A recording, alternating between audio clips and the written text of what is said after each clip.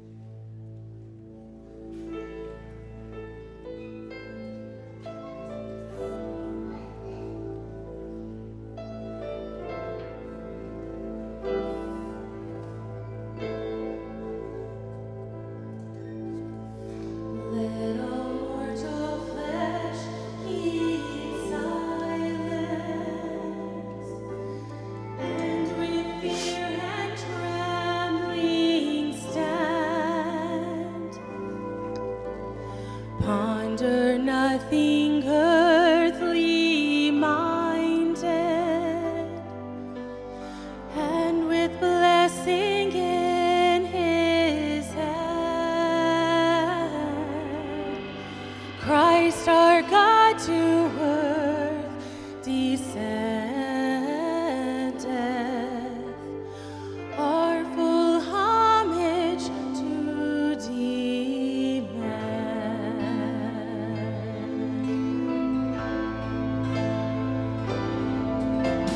King of kings, yet born of Mary,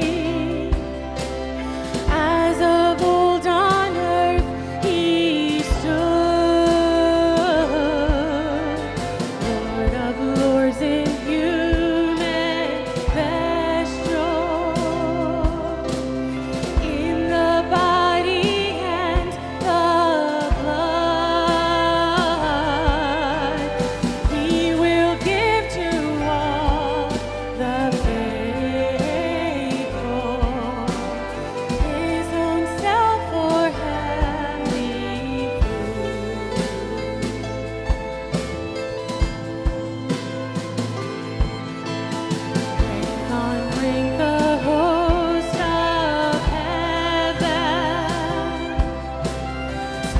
its wings on the wave,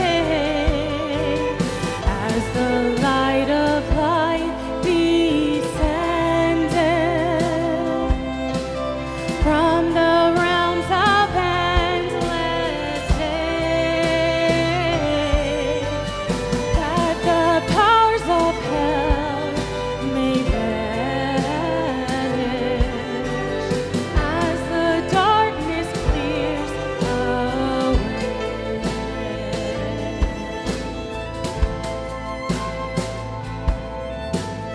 At his feet the six-winged seraph, cherubim with sleepless eyes, veil their faces to the presence, as with ceaseless voice they cry, Alleluia, Alleluia, Alleluia, God Most High. Alleluia, Alleluia,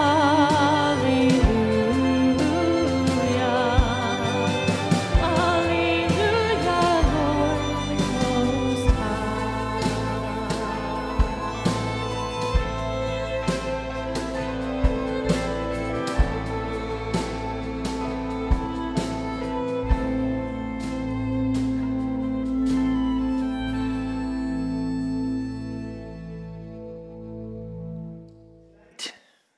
We want to tell you a story. Not just a normal story. This is an amazing, wonderful story. The most compelling story of all time. This is the story of God coming to earth to redeem mankind. Now, to help you understand the weight of this story, we need to go back to the beginning. We need to start where the Bible starts. And the Bible tells us in Genesis 1 that in the beginning, God created the heavens and the earth. And he did this ex nihilo, which means out of nothing. He created everything out of nothing. He created light, darkness, the stars, the moon, the earth, all the planets, everything out of nothing. And he also created life. He created all manner of vegetation and plants. He created all the animals. But on the sixth day, God created a special creature. Out of the dust of the ground, God created a man. And he called that man Adam. This creation was the pinnacle of God's creation.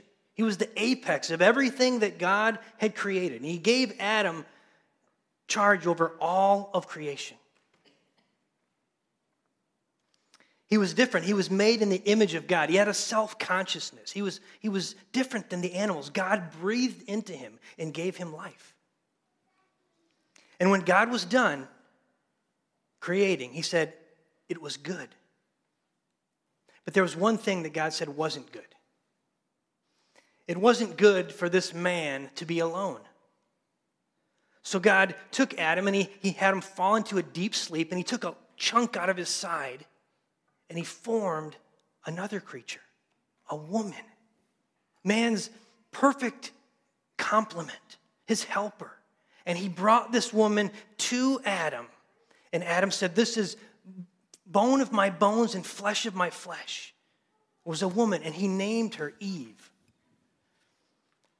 Now, Adam and Eve had this perfect relationship, and they were in this perfect garden that God had created. And God told them, you can eat from any of the trees that are in this garden. But he gave them one rule. He said, the tree that's in the middle of the garden, from that tree, you cannot eat from. On the day that you eat from that tree, you will surely die. Well, Adam and Eve weren't alone in the garden. As I said, there were all manner of creatures in the garden, and there was one specific creature. There was a serpent. Not just any serpent. There was a serpent who was possessed by Satan, the father of lies, the one who God created good as an angel and who rebelled against God and was thrown out of heaven.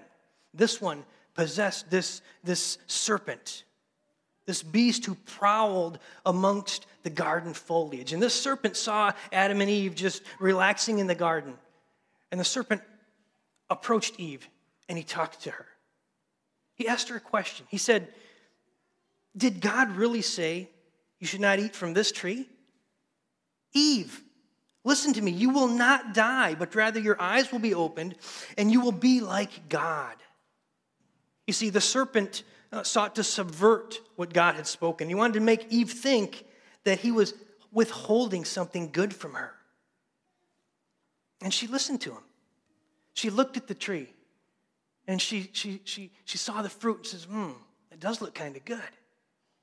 And she reached up and she took from the tree and she ate it. And she gave some to her husband who was with her. And from that point on, this single event would send shockwaves throughout time, plunging the entire human race into sin. And after this, Adam and Eve did this, shame came upon them. They were riddled with guilt. They were gripped with shame as they looked at each other and they saw that they were naked. And now they felt guilt for that, and they covered themselves with fig leaves. And then God was walking in the garden in the cool of the day, and Adam and Eve found themselves hiding from their Creator. God found them. Even though they lived in this perfect place, this perfect garden, with everything they needed, they chose to disobey their Creator. And God cursed them for this. He cursed the man, he cursed the woman, and he cursed the serpent. For the woman, she would have extreme anguish and pain in childbirth. And the man would have to work hard the ground, spend all of his life toiling the earth just to survive. From here, all manner of pain and sorrow and suffering entered the world. All humanity now would experience that most unnatural event, death. Everyone would now die.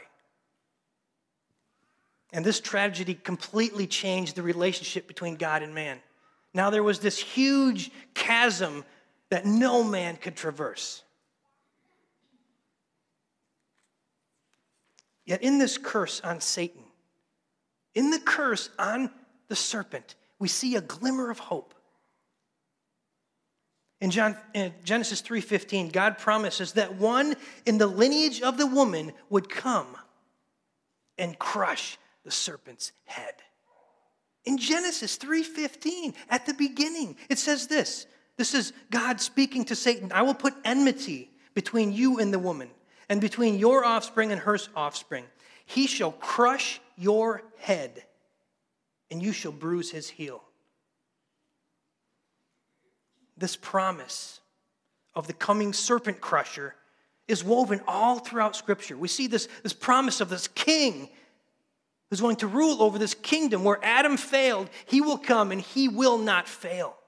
He will crush the head of the serpent. And we see it all throughout Scripture, from Genesis all the way to Revelation. Now, to be sure, friends, after the fall into sin, Adam and Eve were cast from the garden. They had to live with the consequence of their sin until the day that they would physically die. They'd have to wait to see this great promise fulfilled.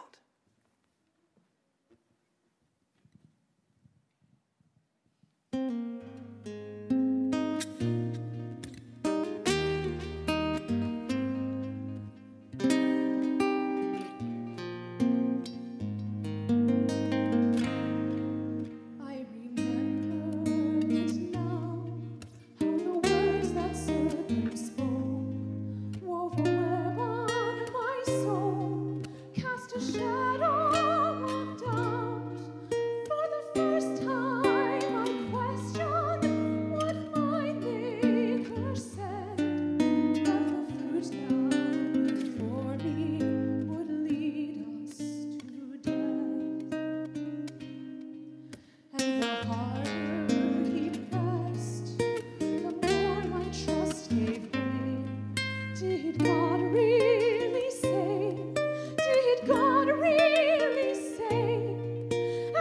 traded my maker for the snake that spoke my name, and the sweetness of sin that dissolved into shame.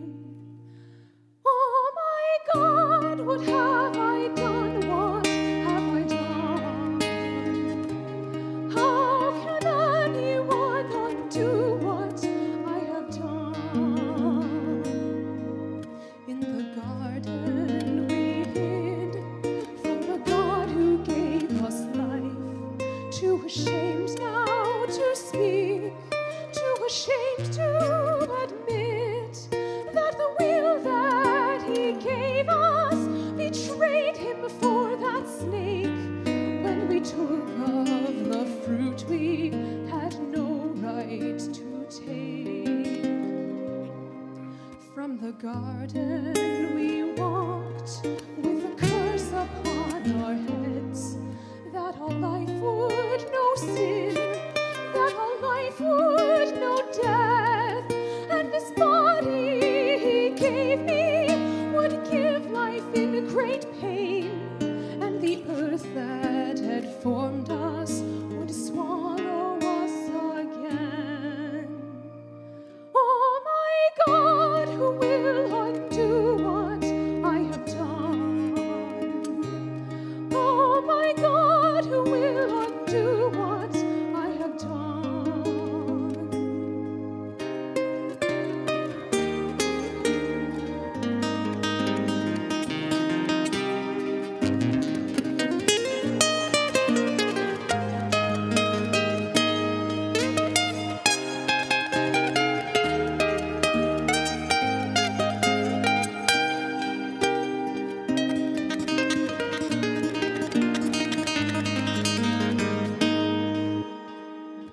But the garden we left is not where the story ends.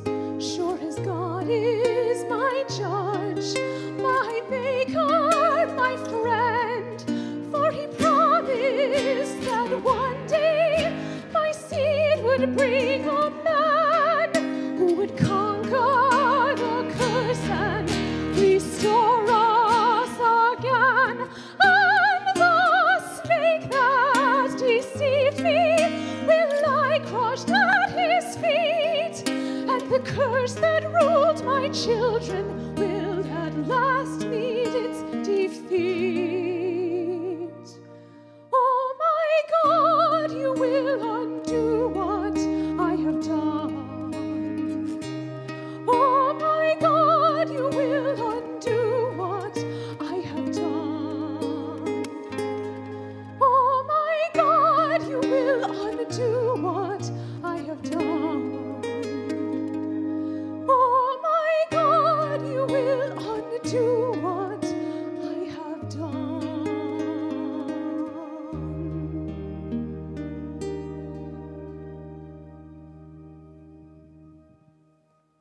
Well, after they left the garden, things didn't get better. The first murder came just one generation after the garden. Adam and Eve's son Cain murdered his brother in a jealous rage. And sin just increased exponentially as the population increased.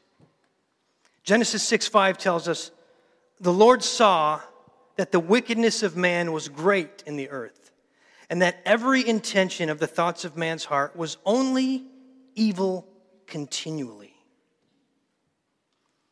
This progressive sin just grieved the heart of God, as he saw sin just getting worse and worse and worse. So at this point, God decides to destroy the earth. After generations of this depravity, God judges the earth with a worldwide flood. He brings rain on the earth. There's one man, though. One man that he saves. And this man's name is Noah.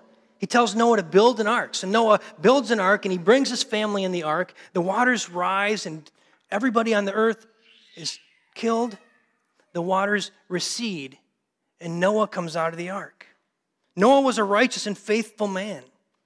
And after the waters receded, God made a covenant with Noah in which he promised to never destroy the earth with a worldwide flood again. So could Noah possibly be the serpent crusher? He's a righteous man. He's faithful. Could this be it? Alas, Noah sins and Noah dies. This is not the promised serpent crusher. Well, many nations come from Noah, from his 3 sons, but all of them worship idols and practiced all manner of perverse immoralities. This wonderful paradise of the garden just seemed so far away. But in the midst of such depravity, 390 years after Noah's sons are born, God calls another man. This man's name was Abram. We know him as Abraham. God made a promise to him that he would bless him and make him the father of a great nation, that he would be given a land to inhabit, that his offspring would be as numerous as the stars. Abraham's family would be God's chosen people, the people of Israel. The Jewish nation came from Abraham. They're a special people, set apart unto God. They would be called to be a light to the world. And this family did become a great nation. They became a great nation, and it belonged to them the adoption of God, the glory of God, the covenants of God, the law of God, the worship of God, and the promises of God. So could this man be the serpent crusher? Could this be the king, the one who is to come? It wasn't to be. Abraham and his family would have their own array of sins. Their lives were riddled with deception, idolatry, with failing to love their covenant-keeping God. Now, as this story continues, it moves forward past Abraham, past Isaac, past Jacob, and even past Joseph. We see God's people enter into 400 years of slavery in Egypt. And at the end of this 400 years, God raises up yet another man. And this man was named Moses. Moses comes on the scene and delivers the people from bondage. Could this be it? Could Moses be the one? No. Moses was a sinner. And these people no sooner than left Egypt and they started grumbling and worshiping idols once again. So we continue to move on. As we enter into the time of the kings and the prophets, we see moments of greatness for this nation. Moments where it's shining like a city on a hill. We see other great men of faith like David. David was a man after God's own heart, but in the end, immorality and compromise creep back in because of sin. God would not stand by and be idly mocked as this took place. The wickedness and spiritual adultery had to be chastised. So what was once a great nation is reduced to rubble by a pagan nation and brought into exile once again. These people who readily worship these false gods rather than Yahweh, their maker, rather than worshiping their Redeemer, their provider, they were dragged away to be slaves in a pagan land. And at that point, the light and the promise that was given to Abraham, it just seemed to be put out.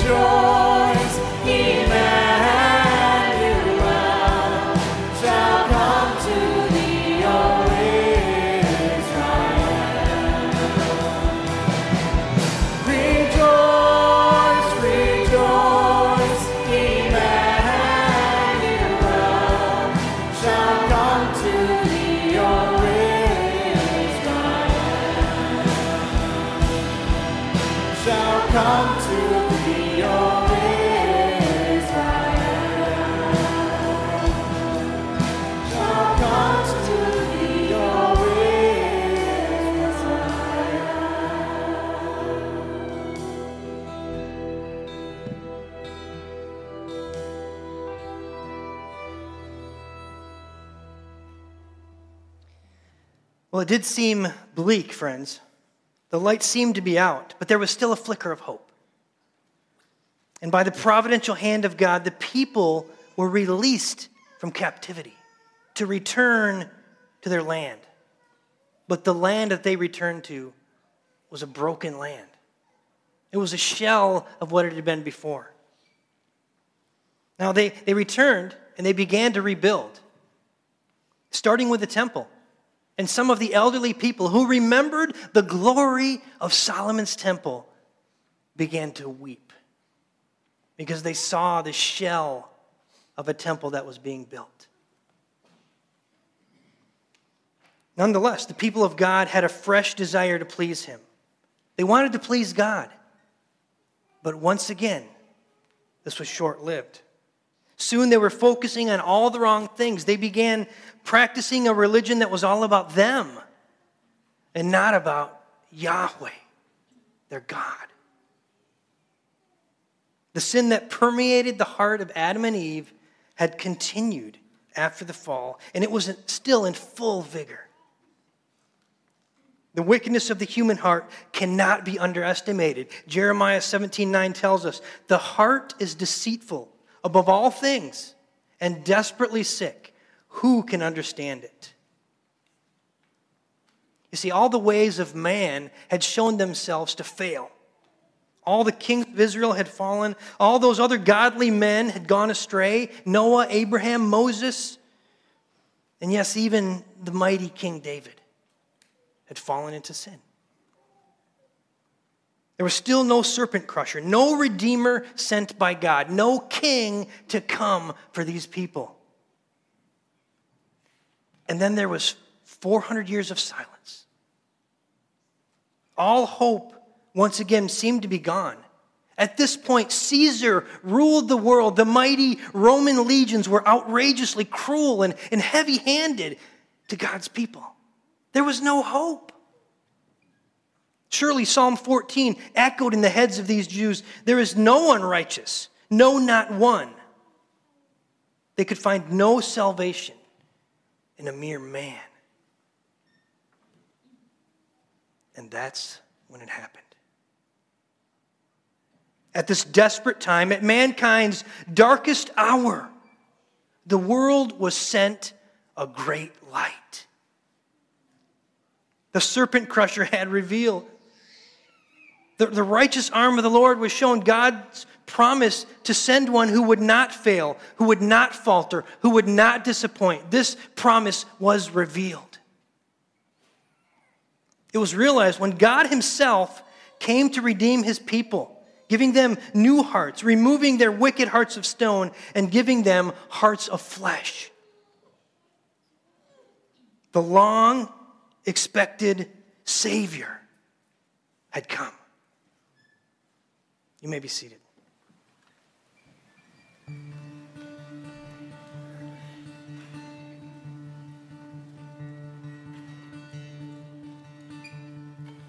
Come, thou long-expected Jesus, born to set thy people free from our fears and sins. Release us, let us find our rest in thee. Israel's strength and consolation, hope of all the earth, thou art, dear desire of every nation, joy of every longing heart. Joy to those who long to see thee, day spring from on high appear. Come, thou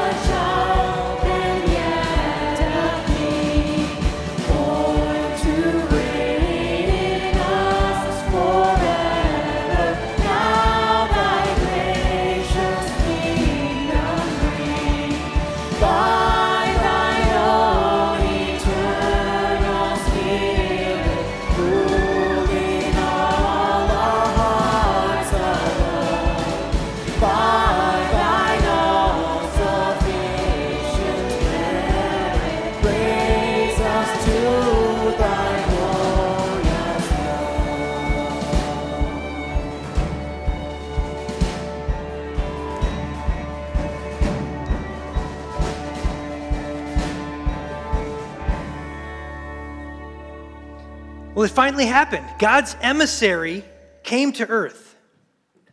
But did this mighty king, this majestic Prince of Peace, did he come in pomp and circumstance, ready to be served and waited on as Caesar? Was he a handsome and dignified man, great stature and easy to look upon? No. He had no special form or majesty about him. In fact, he was despised and rejected by men. He was a man of sorrows and acquainted with grief. He is a king, be sure of that, but he came as a servant. His conception was presumed to be nefarious. A virgin with child? Yeah, right. His birth was inconsequential. He was born essentially in a barn with animals. This was no place for a king, and this was surely no place for the King of Kings to be born, the Lord of Lords, the mighty I Am, to be born in a stable. Nonetheless, there he was, he whom the prophets spoke about, born among the dung and the cattle. What a scandalous reality. What an outrageous truth this is. This is our perfect, holy Lord and Savior. He emptied himself. And in humility, he was made low.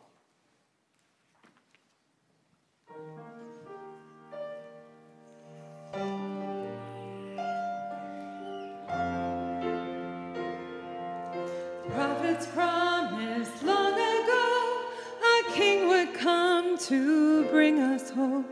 And now a virgin bears a son. The time to save the world has come. Humble shepherds run in haste to see the one the angels praise. In cattle stall they find a girl who holds the hope of all the world. Emmanuel has come to us. The Christ is born. Hallelujah. Our God made low to raise us up. Emmanuel has come to us.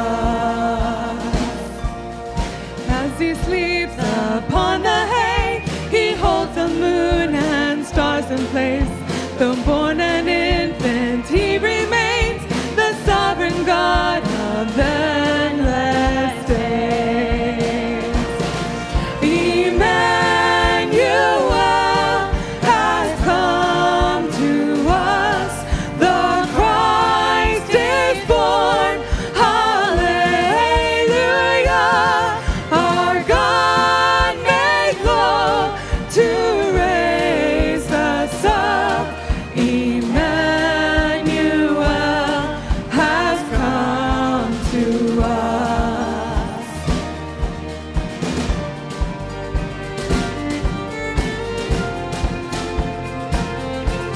For all our sins, one day he'll die to make us sons of God on high.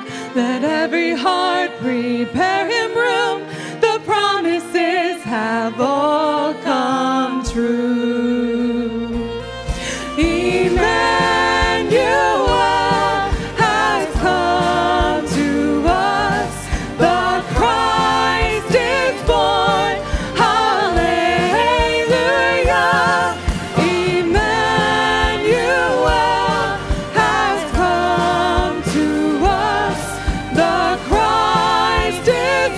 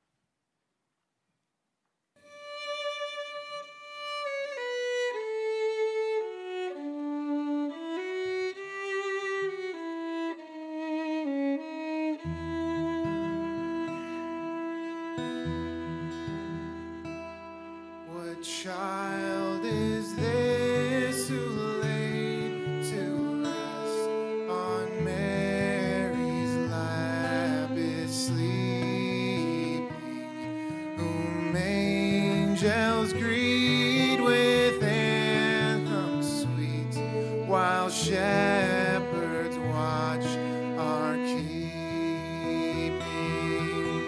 This is Christ the King, whom shepherds guard and angels sing. Haste, haste to bring him, Lord, the babe, the Son of Mary.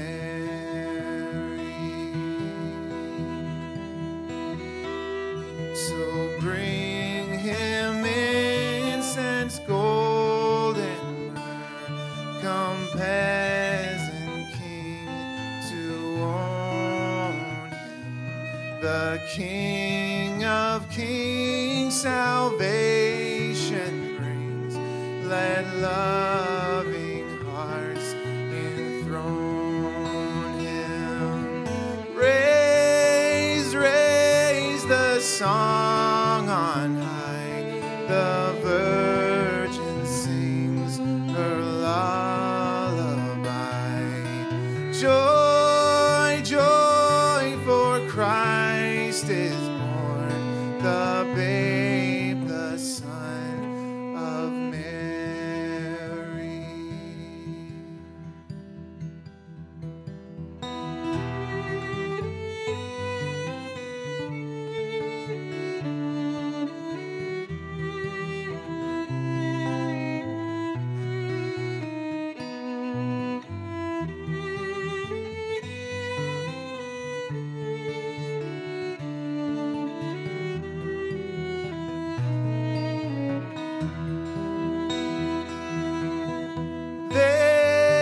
This is Christ our King, whom shepherds guard and angels sing.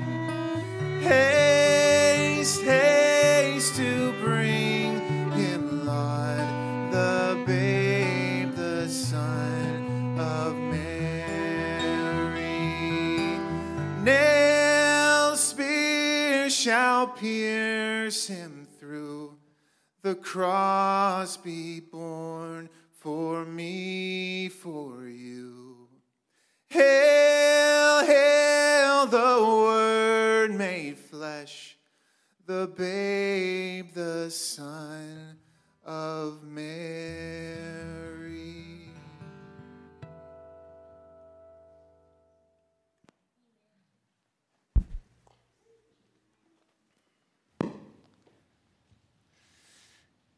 Well, it's been a tremendous evening so far. I'm just amazed at the kindness and mercy of God to allow us to be able to do this. Amazed at the talent that the Lord's placed in our church as well. We're thankful for the musicians and all that have served so far so well tonight. We have been telling a story of redemption, and that's really the whole focus of this, is we want to tell the gospel story. We are unapologetic about that. We will continue to proclaim that message until our Savior returns. It is the only message that will bring any hope to any person in this world. Matt just sang a song, "What Child Is This?"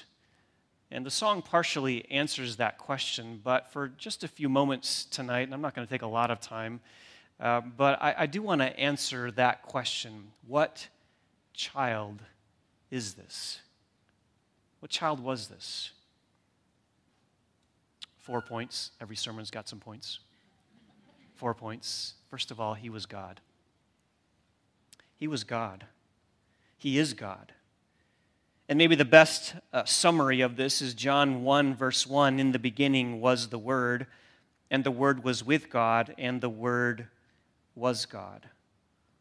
Think about those three phrases in that verse there. In the beginning was the Word, meaning before time, before anything existed, before the creation of the universe, before anything that we currently have, there was the Word. I like how one writer describes this. He was always wasing. He was from the beginning. And John goes on to tell us in the next phrase in John 1:1 that the Word was with God. This Word, this communication of God to us was with God. He was face to face with God, in God's presence, enjoying intimate conversation and communion with Him. And maybe the most important part of that verse is at the end of it, the third phrase in John 1, verse 1, and the Word was God. Incredible.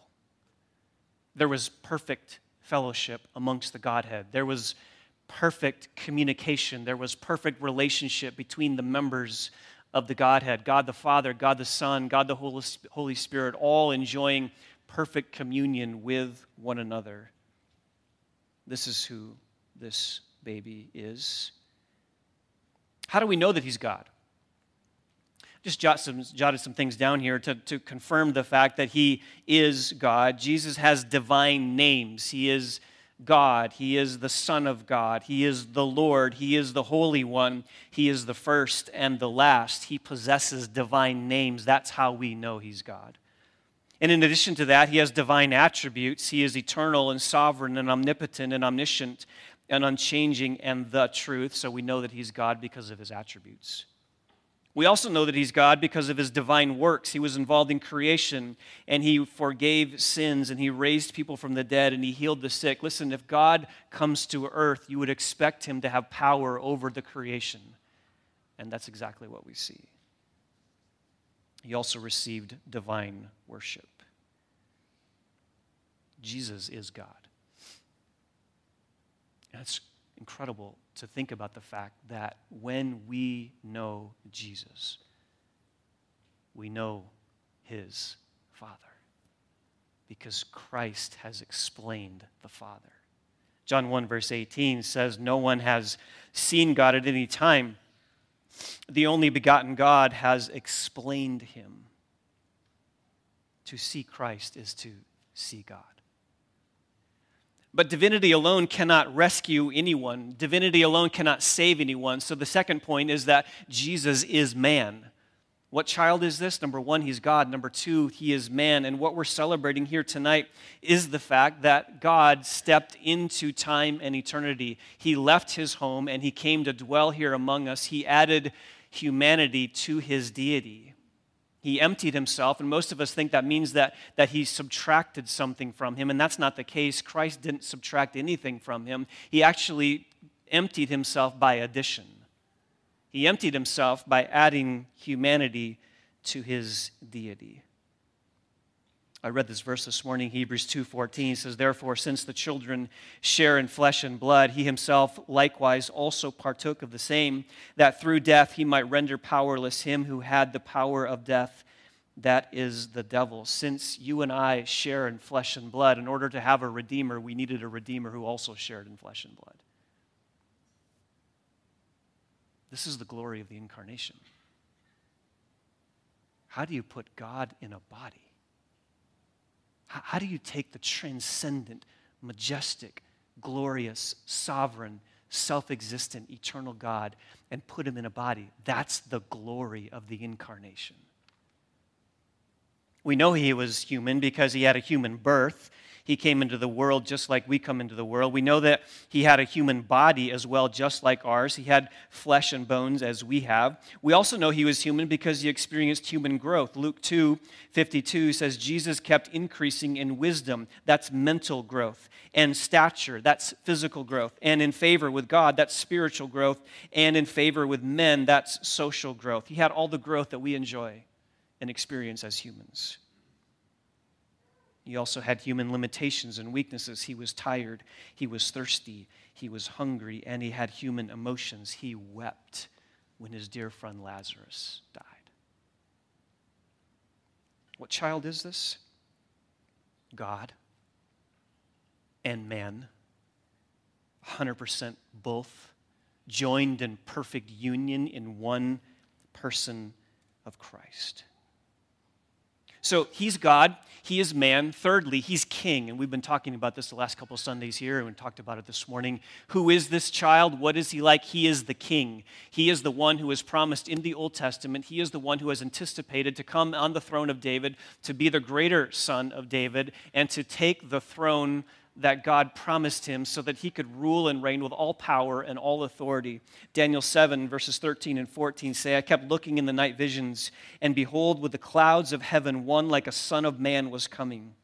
And he came up to the Ancient of Days, and he was presented before him, and to him was given dominion, glory, and a kingdom, that all the peoples, nations, and men of every language might serve him. His dominion is an everlasting dominion which will not pass away, and his kingdom is one which will never be destroyed. What kind of king is this? He's a king who's going to have a kingdom that's authoritative. His dominion was given to him. And it's a glorious kingdom, and it's a universal kingdom, and it's an everlasting kingdom that will never go away. He came once at his first coming to institute that kingdom. And he was rejected, and he was killed. And he's coming again a second time to establish that kingdom. This is why the Magi came seeking the one who was born the King of the Jews. What child is this? He's God. He's man. He's king. Fourth, he's Savior. He's our Savior. John 1:29, behold the Lamb of God who takes away the sin of the world. And you can't appreciate that verse until you understand the Old Testament. That every time someone sinned, they had to go kill an animal. Because that's the penalty for sin. Sin requires death. The wages of sin is death. And so for many thousands of years leading up to Christ, there was a visual reminder every day as animals were sacrificed and the blood ran deep in the ravines of Israel, reminding them that their sin brought death. And then, 2,000 years ago, comes the Lamb of God who takes away the sin of the world. You see, the sacrifices of bulls and goats could not take away any sin. It just covered it until the true Lamb came to pay the ultimate price. Beloved, this is what we are redeemed with. Peter tells us, you were not redeemed with perishable things like silver or gold from your futile way of life, inherited from your forefathers, but with precious blood, as of a lamb unblemished and spotless, the blood of Christ. Christ came to die, and Paul never got over it. Listen to what he says in 1 Timothy 1, verse 15. It's a trustworthy statement deserving full acceptance that Christ Jesus came into the world to save sinners, among whom I am foremost of all. That should be your testimony. I'm the greatest of all sinners. And yet we have a great Savior. That's the message of Christmas. Not just presents and lights and food and parties and gifts and trees. It's about God who entered time and space as the King who then laid down his life for us to be saved. This is the message that we are unapologetic here about. And if you're here tonight and you don't know the Lord Jesus Christ, then let me just tell you the bad news. You are very lost. You are under God's wrath. You will be punished for your sin because sin requires death. And so you will die. And not only will you face a physical death, you will face an eternal death as you have to stand before the Lord God who created you and gave you a mandate for how to live in His Word. And if you choose not to come to know Christ as your Lord and Savior, then you will face His wrathful judgment and you will face your Maker. And He will one day say to you, "Depart from me, I never knew you." Those are the scariest words any person could ever hear. Part of this is understanding that you have to be perfect to go to heaven. That's the way it is. God is perfect. His Son is perfect. The place that he dwells is perfect. Angels are perfect. The only people that God lets into heaven are perfect people. And let me break it to you, that's none of us. You have to be perfect to get into heaven. You say, well, it's impossible, then nobody's going. Exactly. Except when you place your faith and trust in the Lord Jesus Christ, a monumental transaction occurs. As he credits your sin to Jesus and credits Jesus' perfection to you. So that when you stand before your Maker someday, he says, why should I let you into my heaven? You can say, because your Son's righteousness has covered me. And I'm perfect because of his work. That's the message of the gospel.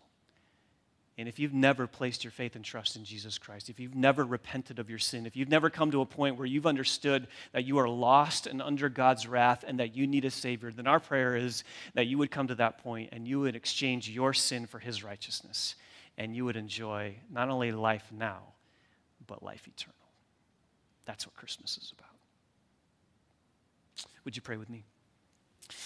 Our God, we come before you this evening. What a privilege and joy it is to meet together with the church and to rehearse the story of redemption, to hear the gospel told again and again and again, and it's never old to us. Lord, we love this message, we love this story, and we love, more importantly, the fact that your Son has come to accomplish the work that we could never do.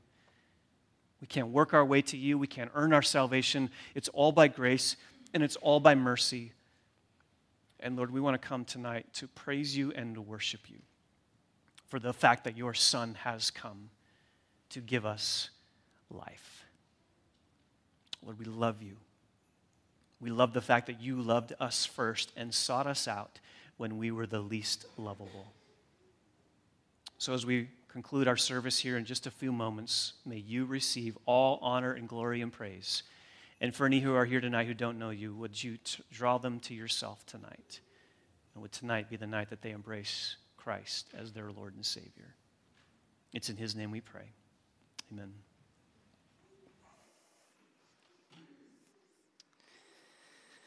Amen.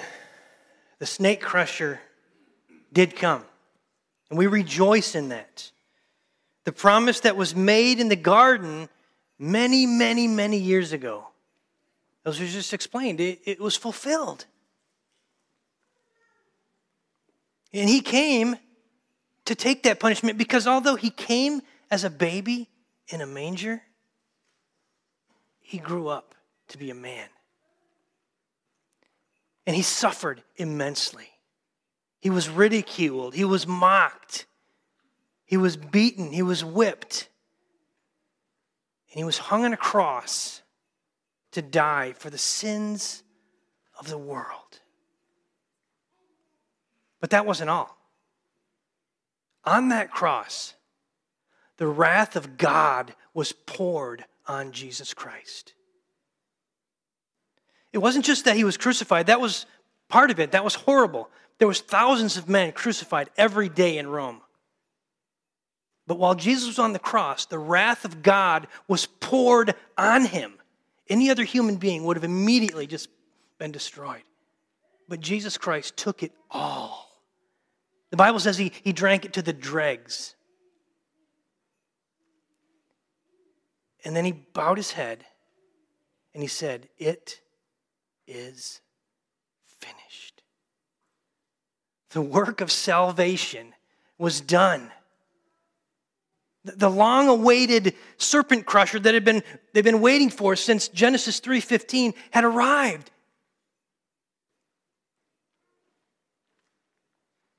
But he didn't stay dead. No. 3 days later, the Bible tells us he rose from the dead, conquering death, showing that sacrifice was acceptable to the Father. He rose from the dead 3 days later. So does that mean, well, now everybody goes to heaven because he conquered death? John 3:16 says, "For God so loved the world that he gave his only begotten Son." No. We've got to do something. We've got to repent and trust in Jesus Christ. We've got to put our faith in Christ. We've got to turn away from our sins. We've got to see our sins the way God sees them and hate them, despise them, and desperately run to Jesus Christ and ask him to cleanse us, make us new creatures because we hate our sin. You don't just say, I said a prayer, I trusted in Jesus. That's nowhere in the Bible. You've got to put him on like you would put a parachute on. If you were in an airplane and it was headed towards the ground and I told you, hey, there's a parachute under your seat, but you do nothing, the plane crashes, you're going to die. You've got to take the parachute out. You've got to put it on and jump out and pull the cord, trusting that parachute with your life 100%. And you've got to trust Christ 100% with your whole life and follow him. And then you'll be born again. You'll be a new creature. Don't wait another day, as Todd said. Go to him today. Confess your sins. Ask him for forgiveness and begin following him. Because he came as a baby once, but he will come again. And this time when he comes in judgment with a sword, striking down once and for all that wretched serpent, along with those who have rejected Christ and who have followed the serpent. Friends, he will reign over a new heavens and a new earth. If you have your Bibles, I'd like you to read out loud with me Isaiah 9, verses 6 through 7. Isaiah 9, 6 through 7. For to us a child is born, to us a son is given, and to the government shall be upon his shoulders, and his name shall be called Wonderful Counselor, Mighty God, Everlasting Father, Prince of Peace. Of the increase of his government and of peace there will be no end. On the throne of David and over his kingdom, to establish it and to uphold it with justice and with righteousness from this time forth and forevermore. We long for his return, don't we? And while we wait, we worship. So come, let us worship tonight. Let us worship Christ and celebrate his birth. Celebrating the fact that God came down from heaven to make a way for us. What a story of redemption. As the angels declared in Luke 2:14, glory to God in the highest, and on earth peace among men with whom he is pleased. Would you please stand?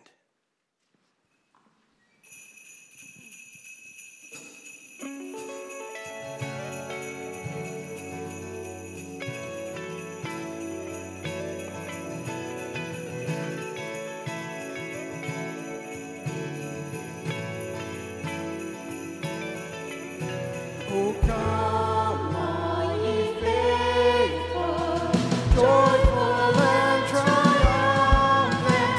Oh, come ye to Bethlehem. Come and behold him, born the King of ages. Oh, come, let us adore him. Oh, come,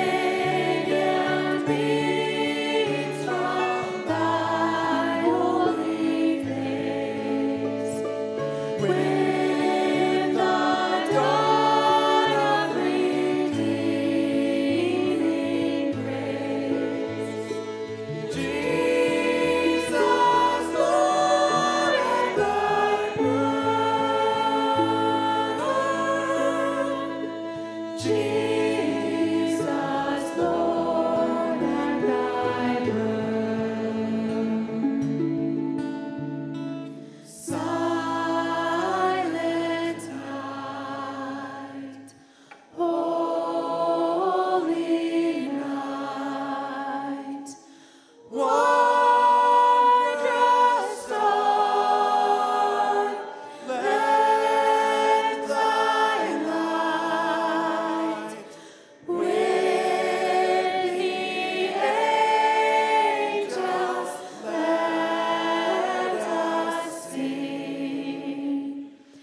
Alleluia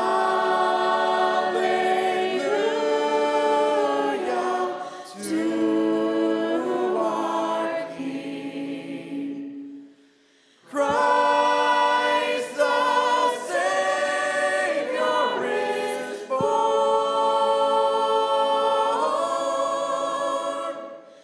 Christ the Savior is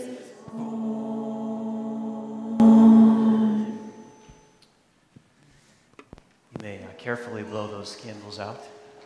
Thank you so much for joining us tonight.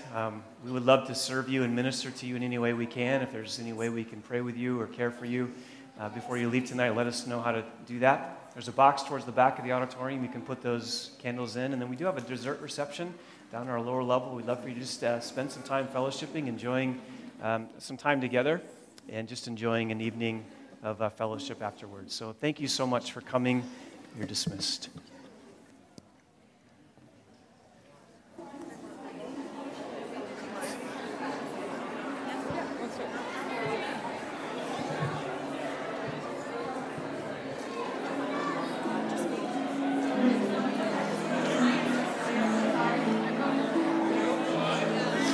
Phenomenal.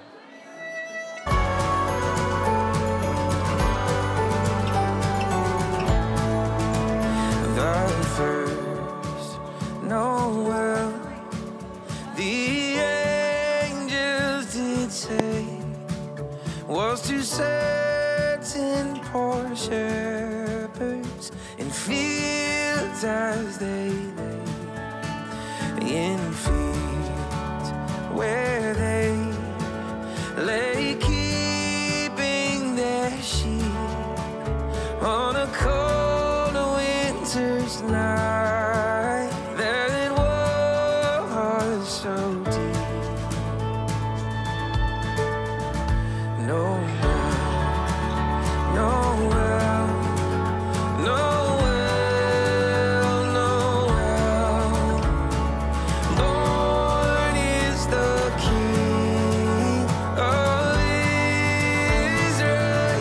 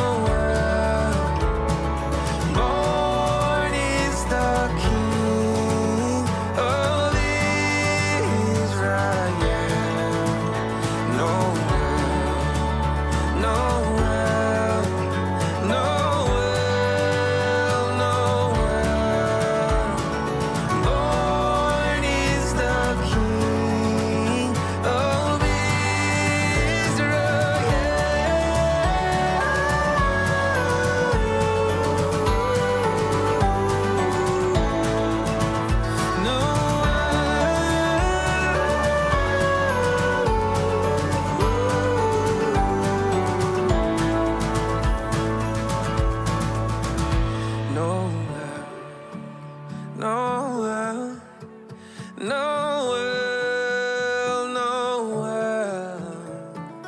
Born is the King of Israel. Noel, Noel, Noel, Noel. Born is the King of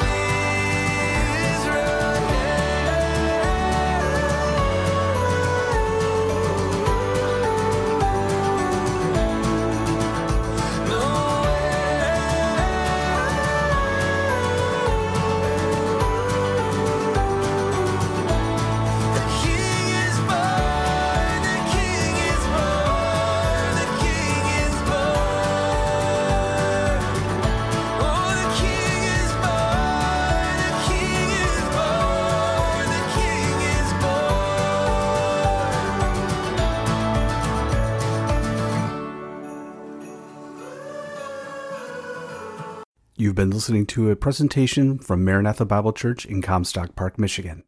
No part of this recording may be edited or distributed without prior written consent. For more information, go to mbcmi.org.